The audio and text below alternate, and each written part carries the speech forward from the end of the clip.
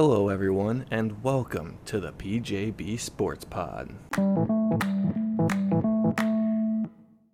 Hello, and welcome to the 2023 Miami Grand Prix preview, or whatever they're calling it, the Crypto.com Miami Grand Prix of the United States, or however many words they need to say that it's going around the Hard Rock Stadium in Miami. I'm not going to lie to you, this is not going to be that long of an episode because it's 1 week after the Azerbaijan Grand Prix, a not exciting race. There's not a lot of storylines coming out about it yet because it's only Monday that I'm recording this, and it's only the second year that this race is run, so my predictions are not going to be the most in-depth of analyses, or the plural of analyses. We're just going to go with that word. Anyways, if you like this episode, please 5 stars, rate, review, share. Any kind of engagement is appreciated. But now we will talk about the Miami Grand Prix preview. And I have to say, this is one of the more scenic Grand Prix, but also like the second most expensive one that you can try to go to. Las Vegas is the only one that I know that's more expensive offhand, and Miami is definitely not a track that's worth being as expensive as it is. Well, let's get right into that, why don't we, with the track and its history that I'm going to tell you about. The Miami International Autodrome. It's like a purpose-built, non-permanent circuit. I don't know how exactly that's defined, but the track is 5.412 kilometers in length with a race distance of 57 laps that will encompass 308.326 kilometers around the Hard Rock Stadium in Miami Gardens, Florida. Track contains 19 corners, 12 of them to the left and 7 to the right. There's 3 DRS zones on this track, 1 down the main pitch straight, 1 down the long straight between turns 8 and 11 with the few small kinks and bends in the middle of the straight that they call turns, and the 1 down the back straight between turns 16 and 17 after the little Mickey Mouse chicane section, whatever they call it, underneath the interstate exit. And then down that long straight towards the final set of corners back to the line. This is only the second running of this race, as I kind of mentioned earlier. Last season, we saw Max Verstappen take the inaugural win with Charles Leclerc and Carlos Sainz rounding out the podium. Leclerc had taken pole with Ferrari front row lockout alongside Carlos Sainz, with Valtteri Bottas actually slotting into P5 ahead of both Mercedes behind a Red Bull second row lockout. This will also literally be a home race for the one American driver on the grid, Logan Sargent, who was born in Fort Lauderdale, Florida. Similar to Oscar Piastri in Melbourne, this is one of the few times that it's not just a home race because they bear the same country's name, but the same city as well that Sargent is taking part in the Miami Grand Prix.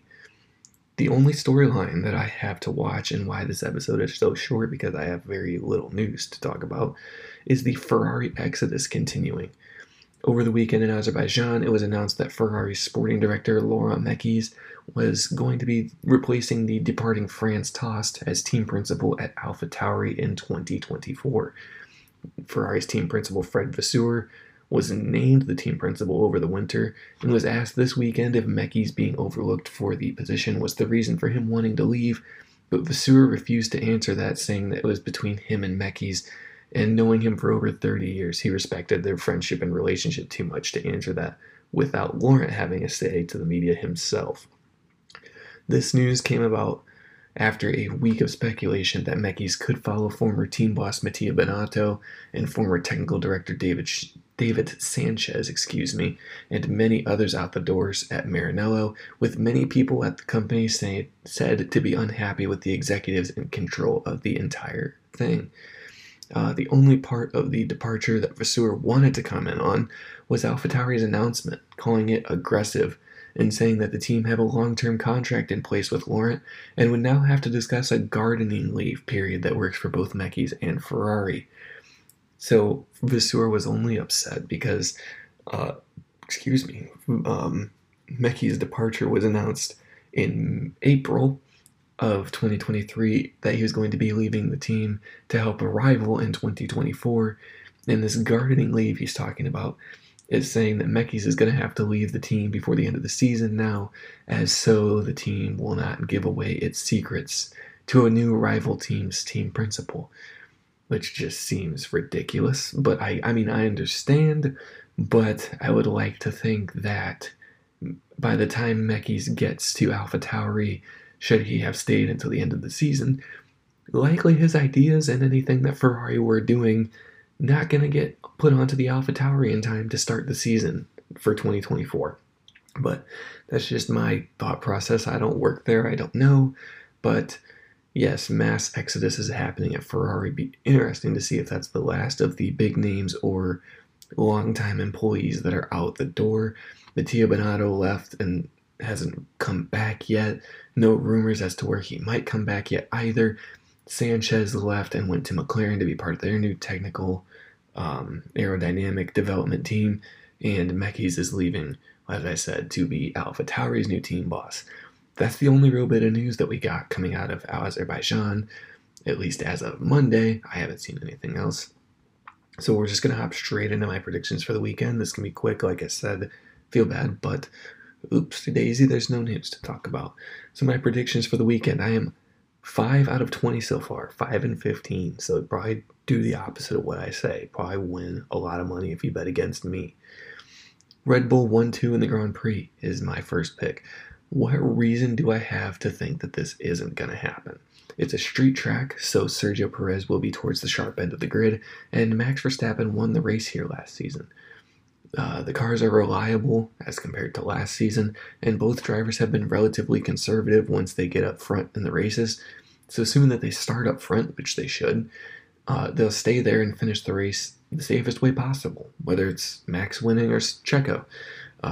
With the 3 DRS zones and Red Bull's massive advantage in the straight line being exacerbated this season, they should have no problem qualifying up front, although they might not take pole, because my second prediction is that a Ferrari is going to qualify on the front row. Charles Leclerc has arguably the best one-lap pace on the grid, beating out both Red Bulls in Baku and regularly challenging for a front row starting spot on any given circuit, regardless of the order of dominance throughout the constructors' standings.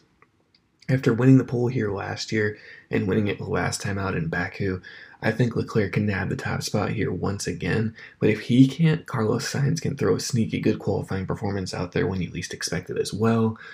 I was in Austin last season when he randomly threw it on pole. This guy can just randomly get a good qualifying run out of you, so I think one Ferrari will qualify on the front row, even if it's not pole. I'm just assuming it's pole because I doubt they get up front barely, you know what I mean? Like, they're not just going to barely out-qualify one of the Red Bulls. If they're going to do it, it's going to be like, we're the fastest car here, and that's the end of the story. My third prediction, a new driver is going to finish on the podium. Lewis Hamilton, Fernando Alonso, Charles Leclerc, and both Red Bull drivers are all out of the new podium winners category. So here's to hoping that George Russell, Carlos Sainz, Lance Stroll, or anyone else that's not in a Red Bull can help fill out the podium this weekend. Lando Norris and Oscar Piastri, I'm looking at you. Anyone like that would be greatly appreciated for this preview pick. My fourth pick, no full safety car. This track to me is weird in that, like, the dangerous parts of the circuit have the most runoff areas to them, and the easier parts have a wall right up next to you, meaning a safety car could literally be deployed at any moment. And I know what you're saying, it's a street circuit, the walls are always closed, but like, look at Miami around that big old turn 6, 7, 8 crescent turn before you go down the long straight with DRS. The runoff there is long enough, like, it makes Circuit Paul Ricard look like it's got nothing. Like, the runoff in that little turn is enough that, like, you could stop the car, whip a Yui, and then keep on going. Or even, drift off, stop, and keep it turning and get right back on the track. Like, the runoff there is ridiculous. But then there's other spots, like, not the first corner, but the second little set of S turns before you get down to that end of the track. The wall is on the apex of the corner with no apron, like, no curbs. So the weirdest setup, like the fastest section where you shouldn't have any connection to the wall or collision with the wall, and it's right there, daring you to touch it. So I'm saying it's dangerous, but there will be no full safety car. However, after watching Baku, a track where chaos is expected and not really getting any after lap 1, I think that this track is going to be proven itself to be just as exciting as Baku was. Fifth and final prediction, Alex Albon to score points. I went on this one last week, but I am riding it even harder this week. Dang it, pounded my fist on my desk. I'm that set on it. Albon finished P9 here last season when the Williams was still flexing their version of the zero pod design of the Mercedes cars, the slower version of Williams' car. Imagine a car even faster in a straight line now, and a year further in development from where it was last season.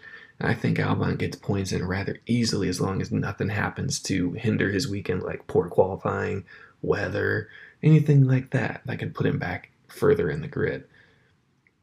But yeah, my podium prediction for this race, piecing together all of my regular predictions, we have a Max Verstappen win with Sergio Perez runner-up finish and Carlos Sainz, the newest person to get on the podium in the 2023 Formula One season.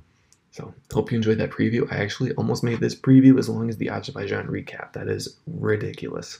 But yeah, if you enjoyed, like, follow, subscribe, share, any kind of engagement is appreciated.